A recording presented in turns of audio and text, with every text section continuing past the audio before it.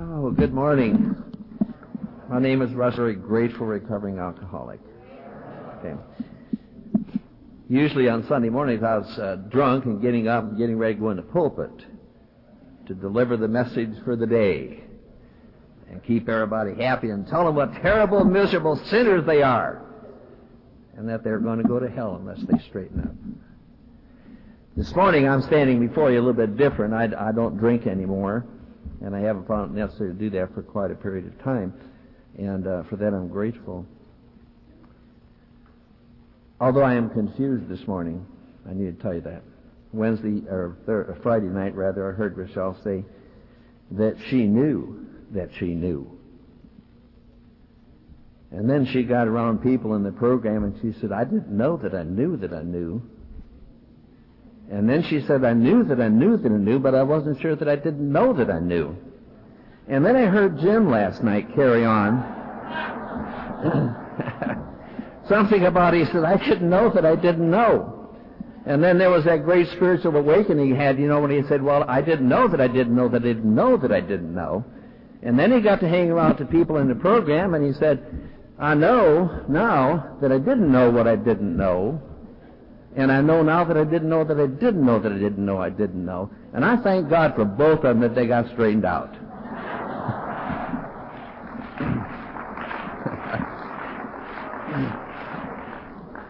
I want to very humbly thank the committee for inviting me to come back again. It's been a real pleasure to see a lot of friends that I met at that time, and also to have the chance to share with you my experience and my strength and my hope. I remember a story of an old drunk, and his family got fed up with him, came home every night drunk and all that kind of stuff, and he had a practice. He'd come when he was drinking until he passed out. So on this occasion, what they did is that when he passed out, they took him out, put him in the station wagon, took him out to the local cemetery, and buried him with only his head sticking out. And the next morning, the sun came up, and the birds were chirping and singing merrily, and the old drunk woke up, and he said, my God, he said, it's resurrection morning, and I'm the first one up. And that's kind of, I guess, the way that a lot of us, or at least I did, approach life. I thought, man, this is great, no matter what's happened. And I was up to my neck in all kinds of problems. I was up to my neck in terrific guilt and shame. And I was the first one up. And the first thing I did every morning and the last thing I did every night was to take a drink and hope that I'd get through that. I need to tell you that I'm not here this morning to try to entertain you, although, we'll have a couple of good little jollies along the way, I think. And I'm not here to impress anybody because I left that calling behind me many years ago. And I'm also not here to educate you because you probably know as much as I do, if not more. But what I am here for this morning is to tell you how a loving God, a very loving God, took an old drunken preacher who didn't know how to deal with success, who was an arrogant, egotistical, know-it-all preacher who lost control over alcohol, and how this loving God turned his life around and brought him to the point that he can stand before people like you this morning and say that I thank the God of my understanding that today I am very happy and very joyous and free, and that I've been given the gift of sobriety and everything that goes along with that, and that so long as I walk with God, I know that everything's going to be okay. My early life was one that was nothing spectacular. I think a lot of you experienced the same thing. I was one of those people that I just felt that I never fit. In my family, my mom and my dad, who was a very heavy drinker. I had a couple of brothers and I had a sister. But somehow I never fit in there.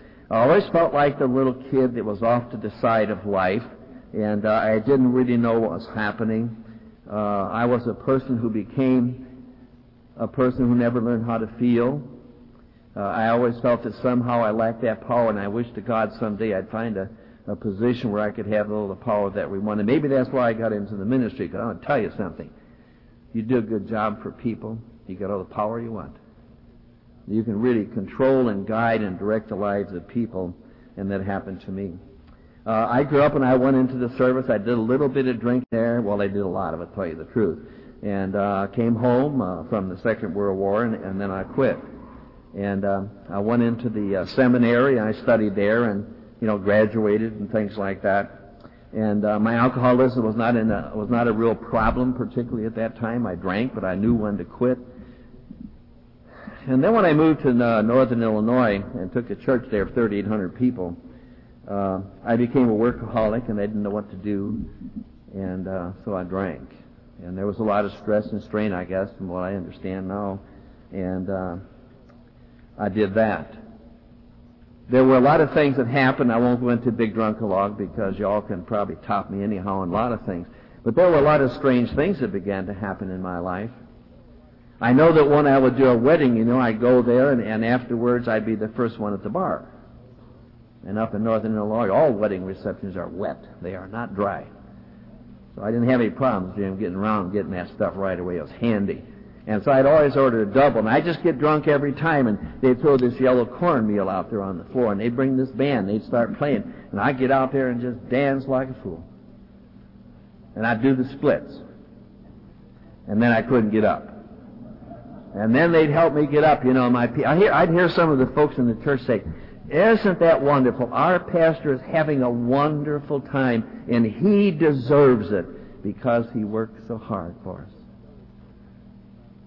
See, now most people thought I was wonderful because I'd go make hospital calls at 2 or 3 in the morning and visit them in the hospital and talk to them, and I'd say, "I'm here because it's nice and quiet." But they didn't understand why I was there that early. I was there so that I could get that stuff out of the way so I could get back to doing my drinking during the day, and that's the way it progressed. I used to give money to the children. That was totally unthinkable as far as I was concerned. And the next day they'd say, "Well, gee, Dad, thanks for the $5 you gave me." I said, "I don't remember giving them any money," but that's what I did. I had a real neat little habit of buying my booze. I'd go to 5 little different towns around there. Once every 5th week I'd show up. And let me tell you, I always wore my collar. And I'd walk in, and they'd always be sure that they were Catholic stores. And I'd walk in, and they would say, "Hello, Father. How are you today?" I'd say, "Fine. Listen, we got a bunch of dignitaries coming over to the parish one of these days, We're going to have a little party for the bishop and the Monsignor and all the rest of them. So look, do me a favor. Can I have a little break on this? Because I come from a real poor parish." And they would say, "No problem. I got most of my liquor cheaper than any of you ever did. 25, 30% off every time," because they wanted to help the cause. There is another person that I have to tell you about that is a real interesting part of this thing, and that's my wife, Barbara. And to this day, I still haven't got the slightest idea why she stayed, or why she put up with me, or why she's still around. But we'll be married pretty soon, 46 years. So that says something about the power of AA, and it also says something about the power of Al-Anon. And I'll praise Al-Anon for that. I'll learn more cute little sayings from her than anybody in the whole world. Things get tough, I'd say, "Well, I'm sorry you feel that way, bitch. Hope it works out for you. You may be right," and all kinds of good things like that. But at the time, I have to tell you this, what I did is I called her a psycho bitch. Because, this woman could bitch. And she was good at, she knew the Bible and all that kind of stuff, so every time I'd do something, she'd just tell me, say, "God's going to punish you for this. You're going to go straight to hell. You think just because you're a preacher you're going to get by. You're not. You're going straight to hell." And she would say to me, "Shame on you. Shame on you. Don't you realize that you're hurting your children and you're destroying our life and everything else?" And all I really wanted to do, if she would have let me alone, all I really wanted to do was just to serve these wonderful people and drink. And she couldn't figure that out. I finally got to the point in my life, and I think this is really sad for me. I don't know if it is for you, but it was for me, that I didn't care. And that's not the way God made us. My Creator made me to be a caring person. And when I drank alcohol and did that, I just didn't care. And I didn't care about myself, and I didn't care about God, and I didn't care about my family or anybody else. And I finally came to that point in my life, as it describes in the big book, and this was a terrible blow to me, that I came to that point of pitiful, incomprehensible demoralization of my life. That is not the way my Creator made me. And I had all kinds of problems with myself. And I would go upstairs a lot of times at night if I ever got up there, and I'd look in the mirror and see this drunken creature looking back at me. And then I would cry. And I would say, oh, my God, my soul is restless, oh, Lord. And I will only find my rest when I find my rest in you. And I'd cry some more, and I'd go to bed drunk every night and get up the next morning and celebrate the forgiveness of God and the grace and the kindness that He shows to poor old preachers like me. And when I came to my senses and finally did something about what my problem was, it just dawned on me, for all of those years and for all the drinking that I did and for all the caring that I never did because I couldn't, I asked myself the simple question, for what? For what? And I looked back, and all it was just some alcohol, some poison that I was putting in my body on a regular basis, and just for the thrill of knowing that I didn't have any problems, and I didn't know anything about anything or anybody when I drank. And that was okay with me for a long time. So alcohol became the solution to all of my problems. It was my answer to everything that was happening in my life. And I had a walk-in liquor closet, which was the fruit cellar in the basement. I'll tell you what, I never ran out of liquor.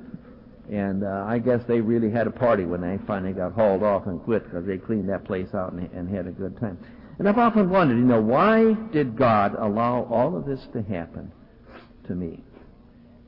And then I began to realize that I didn't know, and I did know, and I didn't care.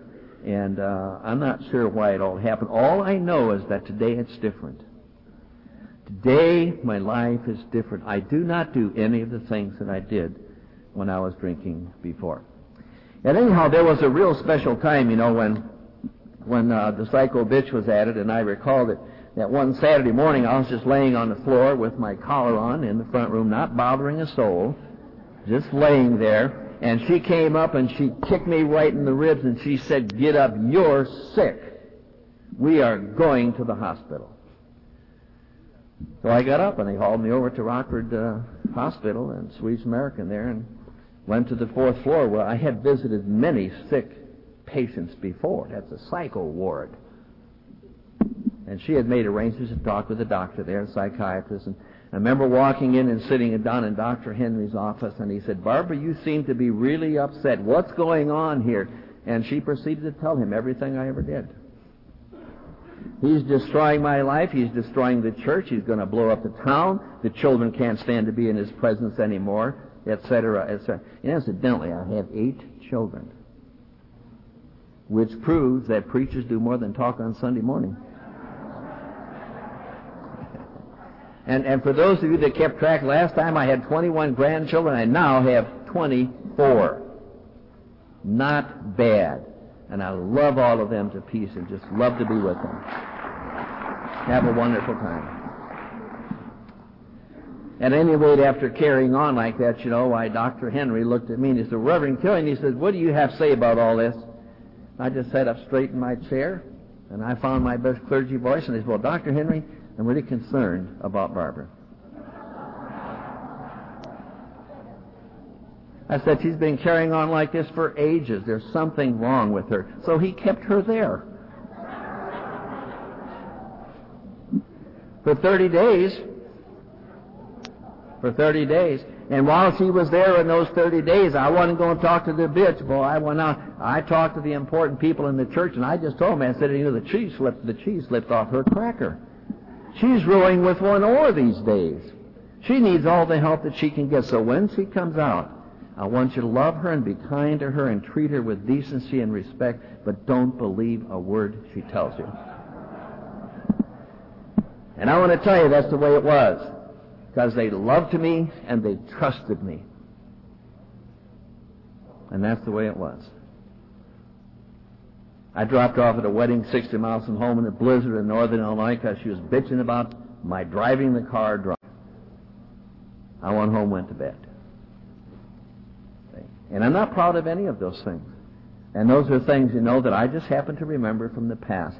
And every time I just get a little bit too big for my britches, I remember where I came from. And that's very helpful to me to stay in that thing. But anyhow, things finally got to the point they were so bad that as a good alcoholic, I just ran away. I left the church, and I left the home, and I left the children and everything else. And I went off on a 2-week binge over to South Carolina to visit one of my brothers. And I remember nothing about that except what I was told. But one of the greatest accomplishments that I had when I was there was that I resigned as the pastor of that church in a blackout. And I woke up 2 weeks later and I read that letter and said, my God, you're unemployed. And I didn't know what to do. I was 48 years old. What does a 48-year-old drunken preacher do? He has nothing. You go home to Mommy. Long cord there. And so I did.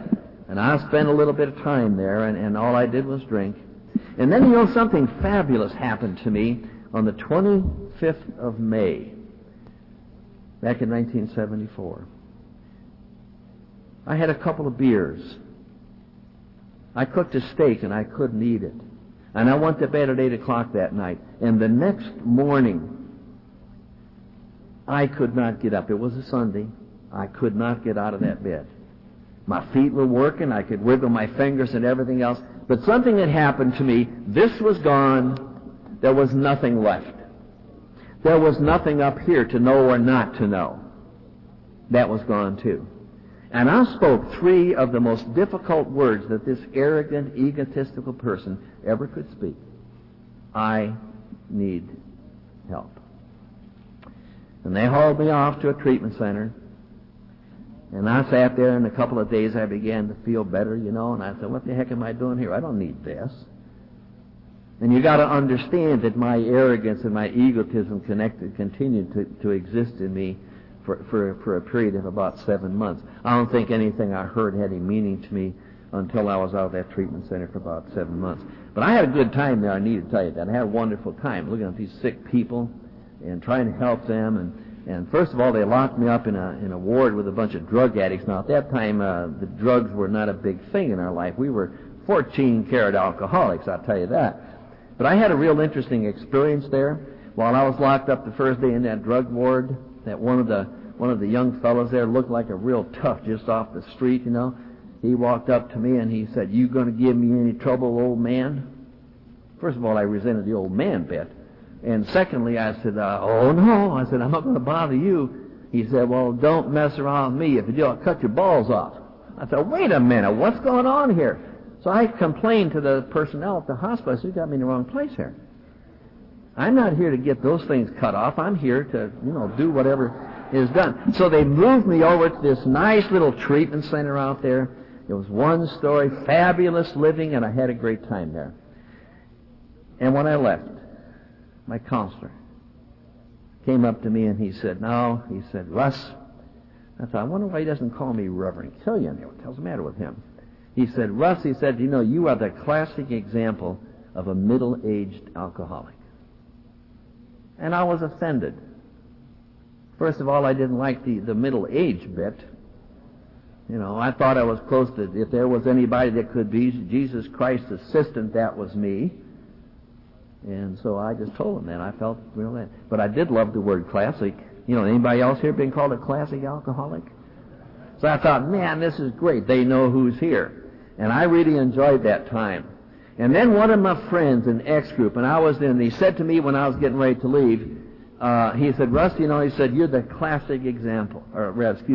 You are the philosopher of X group. And I thought, well, thank you, Carl. That's one of the nicest things anybody ever said to me. And it took me a little while to figure out exactly what he was trying to tell me.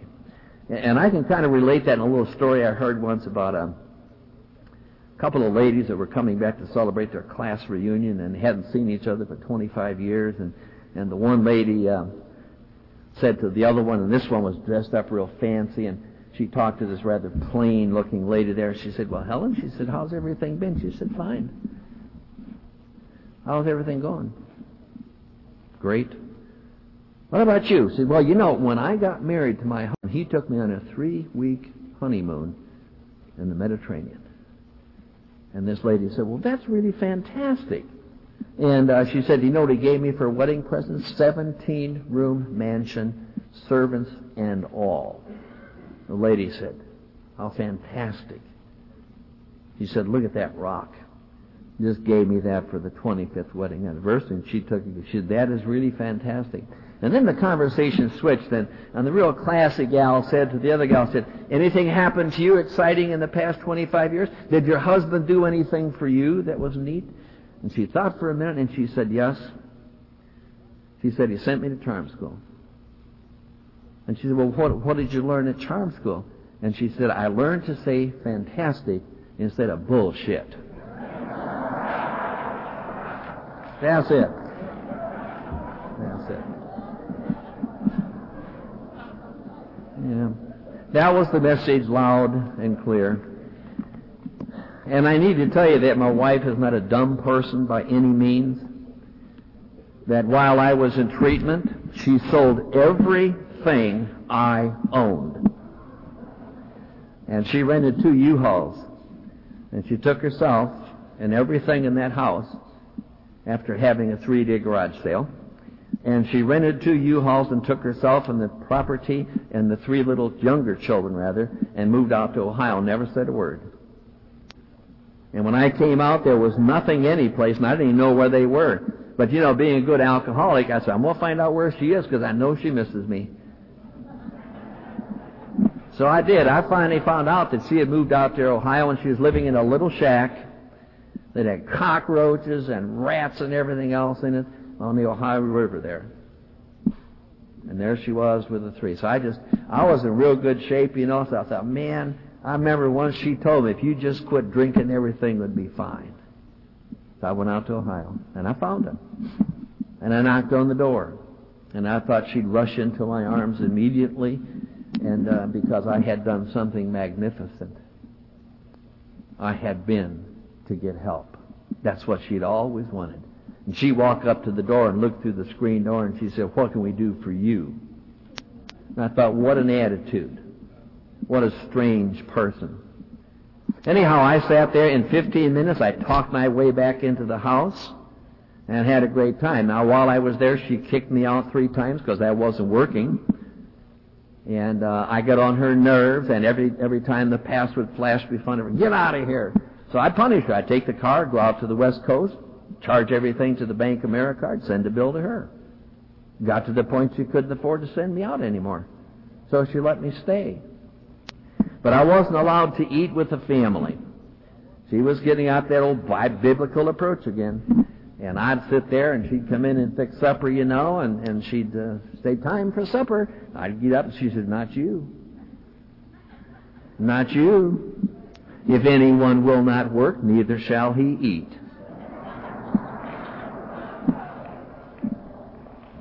So I'd have to wait until everybody went to bed at night. And I'd sneak in the kitchen and get a little bit of food there. Things like that. But you know, a marvelous thing happened on the way. That while we were there, we had no money, there was no social life. She had been on aid to dependent children and, you know, all of that good stuff. And then I showed up and messed that up and things like that. She said, we have no social life. I said, you're right. I said, why don't you come with me to the meetings? I said, and I've been going to my meetings every night, see. I spent the first 10 years of my recovery going to anywhere from 5 to 7 meetings every week, because that's what this guy needed to get rid of that ego and that arrogance and everything else. And she said, well, I might as well. So she came, and when I went to AA, she went to Al-Anon. And I noticed that after about 6 months, that things began to change. And she made a remarkable statement to me, you know, at first. She said, if you ever take another drink, Buster, you're out of here. And I thought, well, look who's talking, you know.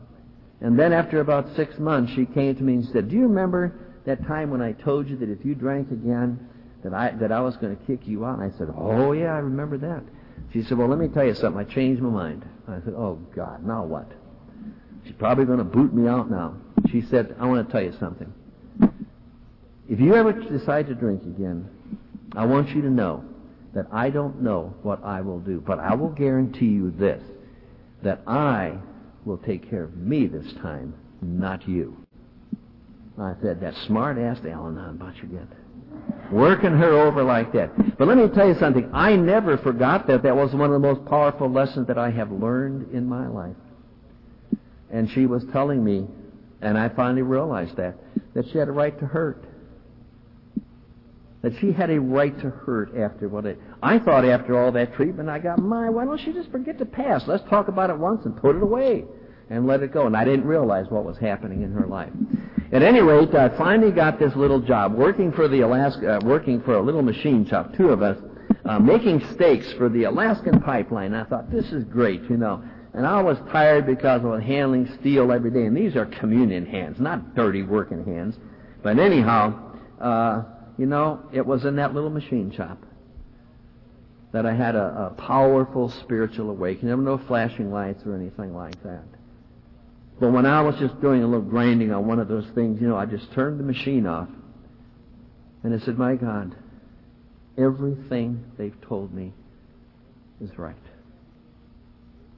And that was when I began the great journey of dealing with the egotism and the arrogance and thinking that I knew it all and things like that.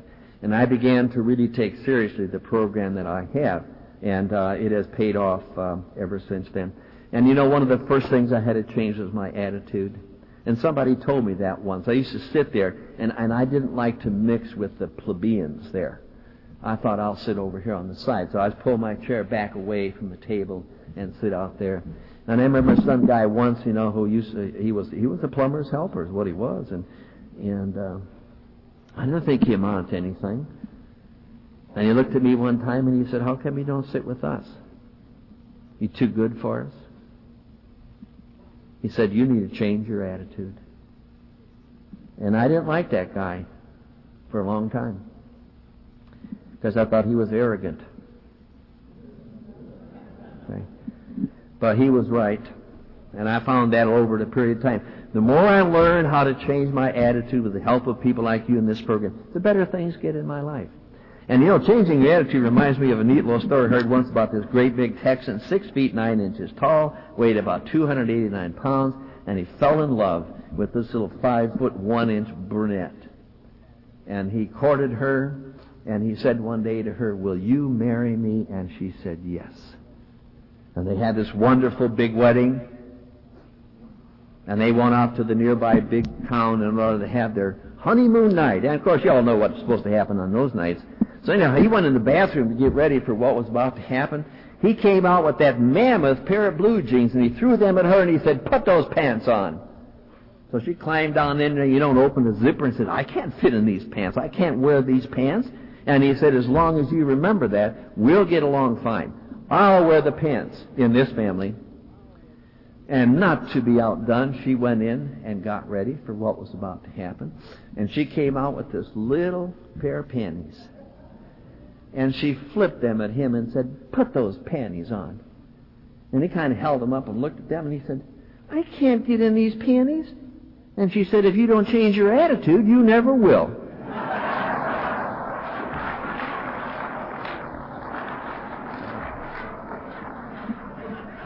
Change your attitude, boy. That was hard for me to do that, you know. When you think you know everything, and when you know the world is supposed to be there's your servant, and it's real hard to do that. But I kept meeting people in the program, and I just kept going and going and going, and the first thing you know, I guess some of those things began to wear off on me. And then I began to realize that I was able to determine the difference between a federal case and what wasn't, and what was really important in life. And you know, I found out that I was made up of two powerful things in my life that have made all the difference to me, and that is that I am a feeling person, and that relationships are the rest of my life, and that's what all of us are about. And I got to realize that, because I remember when I was a kid, my dad would always tell me, and I was sensitive and tender and compassionate, and I would cry because I had pimples and things like that. And my dad, would get drunk and he'd say to me, "Oh, Russell, shut up that bawling of yours and get in the other room so we don't have to listen to you whimpering all the time." And I learned to shut down completely. Boy, what an awakening it was, and what a struggle and what a blessing it was to be able to become that feeling person as I went into this program, and to be able to talk and say, not what I think, but this is how I feel today. And I began to notice that when I did that, people cared, that people would listen to me, and that I moved my chair up right around the table again. I sat there with those people and really enjoyed the thing that was going along. I've learned something in the program that has been so powerful to me, and it's been such a blessing in my life, that I know that if I leave the circle, I will die. Everything I've always wanted, I have found in the circle of AA. The love, the peace, to be able to go to bed at night, without that conscience tormenting me, to get up the next morning and to know that it's going to be a great day for me. If I do what my program teaches me to do, no matter what happens in the way of external things, that it's going to be a wonderful thing for me. The joy of knowing that everything's going to work out okay, and that if I need any help, I've got all kinds of folks out there that are willing to help me. And I think above all, the freedom. To me, that has been the most amazing and the most dynamic and the most powerful thing that happened to this guy. And that is that I have finally become free to be what my Creator has always wanted me to be.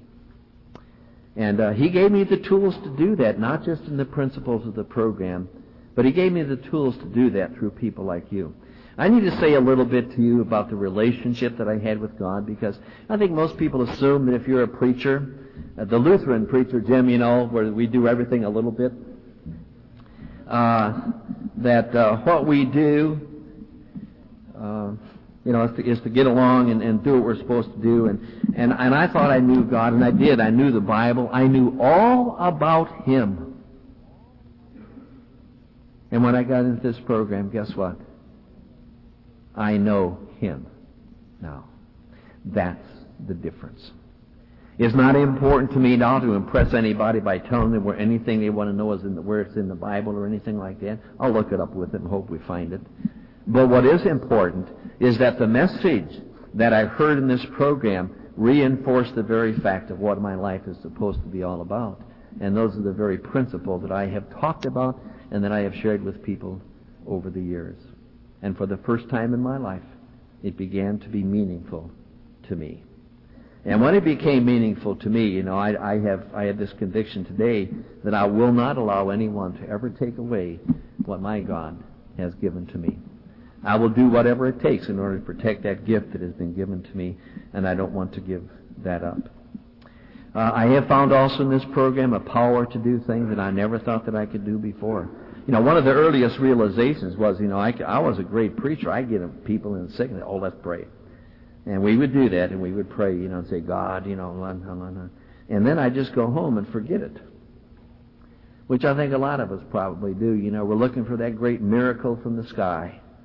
Let God wave His magic wand and make everything right. What I learned is that He never did for me what I can do for myself. And because I didn't know what to do for myself, He sent you into my life, and you taught me. And you know that when we become teachable and listen to the other people in the program who probably have far greater wisdom than we do many times, that we begin to realize, my goodness, why didn't I think of that? Well, we didn't. But the power is there. I have a very firm, strong conviction today, and that's why I still go to AA meetings, because I believe with all of my heart that when I offer my prayers to God and ask Him, please show me what your will for my life is today and give me the power to carry that out, that He answers those prayers through the mouths of other people, that God speaks to me through other people, and that when I don't go to meetings, I'm going to miss something, and there'll be the most powerful message in the world that I need to hear that night, and I wasn't there to hear it. So that has reaffirmed my conviction, that I need to do that. But there's a lot of other things that have happened to me. And I always like to emphasize upon what happened, what it's like today, because today I have a dynamic type of life. First of all, you people taught me how not to drink. I learned a long time ago now that if I don't take the first drink, I can't get drunk. Isn't that amazing? Never dawned on me before that if I didn't drink, I couldn't get drunk. And I also learned that if I don't take the first drink and don't get drunk, I probably will not have the same kind of troubles and problems that I had before. And it's proven to be true also. That's the way that thing works. I learned in this program how to love. Because I saw a lot of love in action, and it was sincere, and I felt it, and I knew it.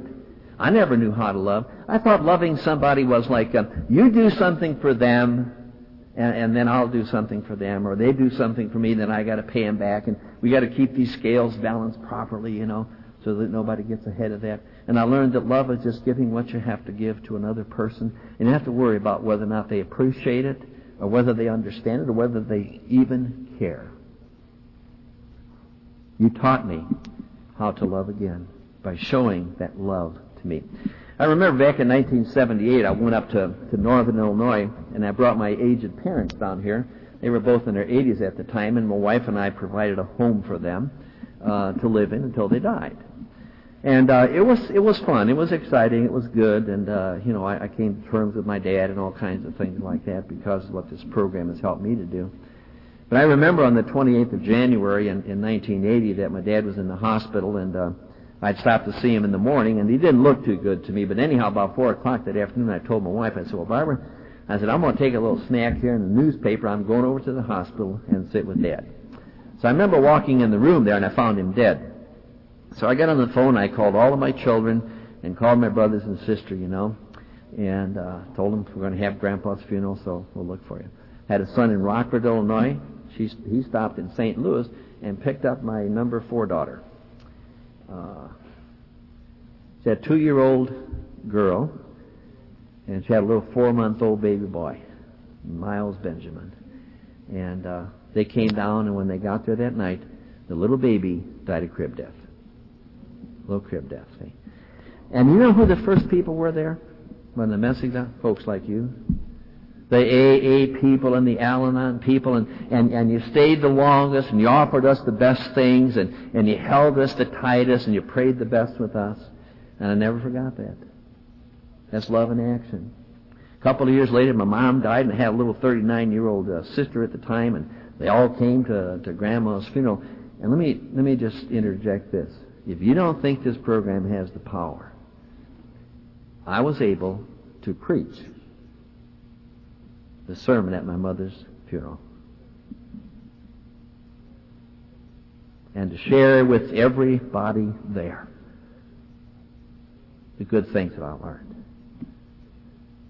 Anyhow, my sister decided, she lived in Washington State, and that night of the funeral, she dropped dead in the house. And again, guess who was there first? Now, I don't want to disparage the church people. They were there too, and they were kind, and they were generous and things like that, but not like you. There's a difference. And once again, I felt the tightness of the love when you hugged me, and I felt the joy that was in the encouragement that you offered to me. And I knew when you walked out the door, there's hope, and it's going to be okay, and it's going to work out. So I thank you for that. You taught me how to love. And today I can give that to people. I could never do that before. It was always stilted. I never meant. What I give today comes from the inside of the heart, where it is full of meaning and feeling. And I thank God for that, because I could never do that before. You also taught me how to live. You taught me that life is not on my terms, but that life comes and life happens no matter what you want or how you'd like it to be. But you taught me how to accept that. You taught me how to turn things over to the care of God as I understood Him, and to realize that if I do that, He's going to give me the power that I need to deal with that. And that even if I have to go through those difficult times, I know that it's going to work out and be okay. You also taught me how to cry, and that was something that I had, wanted to do all my life, but I wasn't supposed to. I was supposed to be a man and not cry. And I can recall the many times that I got drunk and that I didn't get drunk. And I'd sit in the room when my family, my wife and the daughters were watching TV, and I'd ridicule them and make fun of them because they would cry when there was something tender on television. And today, I cry with the best of them. Man, oh man, I cry with the best of them. And, my family has been restored. My wife and I have a wonderful relationship. We respect each other. We treat each other with dignity and with honor. And we don't fight and we don't argue. She had a hard time for about 2.5 years because she wanted to throw up the past all the time. And, the big thing was, after what you did. And I'm thinking on my breath, you psycho bitch, you haven't changed yet. Nothing has happened. But I didn't tell her that outside because I knew better than that. One of the things that I think is really powerful to me is that I have learned how to care again. I will do whatever it takes, wherever and whenever I have the opportunity, as long as I'm fit, to answer the call to service. And sometimes I had to say no. But I know that God has other people to do that. I'm not the only person in the program. I'm not the only person that has experienced the joy and the happiness that I'm sharing with you this morning. I know that there are you people sitting out there who can do the same things. And I want to tell you another thing that I found out in this program. I have more friends today, and they're the best friends in the world. And do you know something? Most of them I don't even know yet, because they're folks like you. And I know that there's nobody sitting out there this morning that if I came to you and asked you for help, that would turn me away or to say, I'm going to do the best I can to hurt you. I know that you'd be there for me and that you'd be there to help me. I still have a lot of character defects. I still work on the ego. I still work on the arrogance. I still work on all of the things that have always been a part of my life. But I want to guarantee you that I've made some progress, and for that I have to be grateful for that. Somebody told me once that there are 3 yous. One of them is the one other people think you are. And I used to manipulate people, and they thought I was wonderful when I wasn't. And the second you is the one you think you are. And we can do a pretty good number on ourselves if we're not careful. And the third one is the real you. And that's the one I found. That's the one that got lost with all the alcohol and all the anger and all the misery and things like that. And I have discovered that real you again. And I'm kind of liking what I'm finding. And I found out that I'm the kind of person, that has a lot of good characteristics to go along with the character defects. And that if I emphasize those and if I pursue those and if I practice those, then some good things are really going to happen in my life. I probably should tell you that the psycho bitch has improved a lot too. She today is a family counselor in a state facility, and she does a real good job of taking care of herself, and I'm real grateful for that. I work in the field today. I got a job where I come and go as I please, which is not too shabby, and I just work 4 days a week and have a good time working with people who have problems with alcohol and drugs, and family also. I do a lot of family work.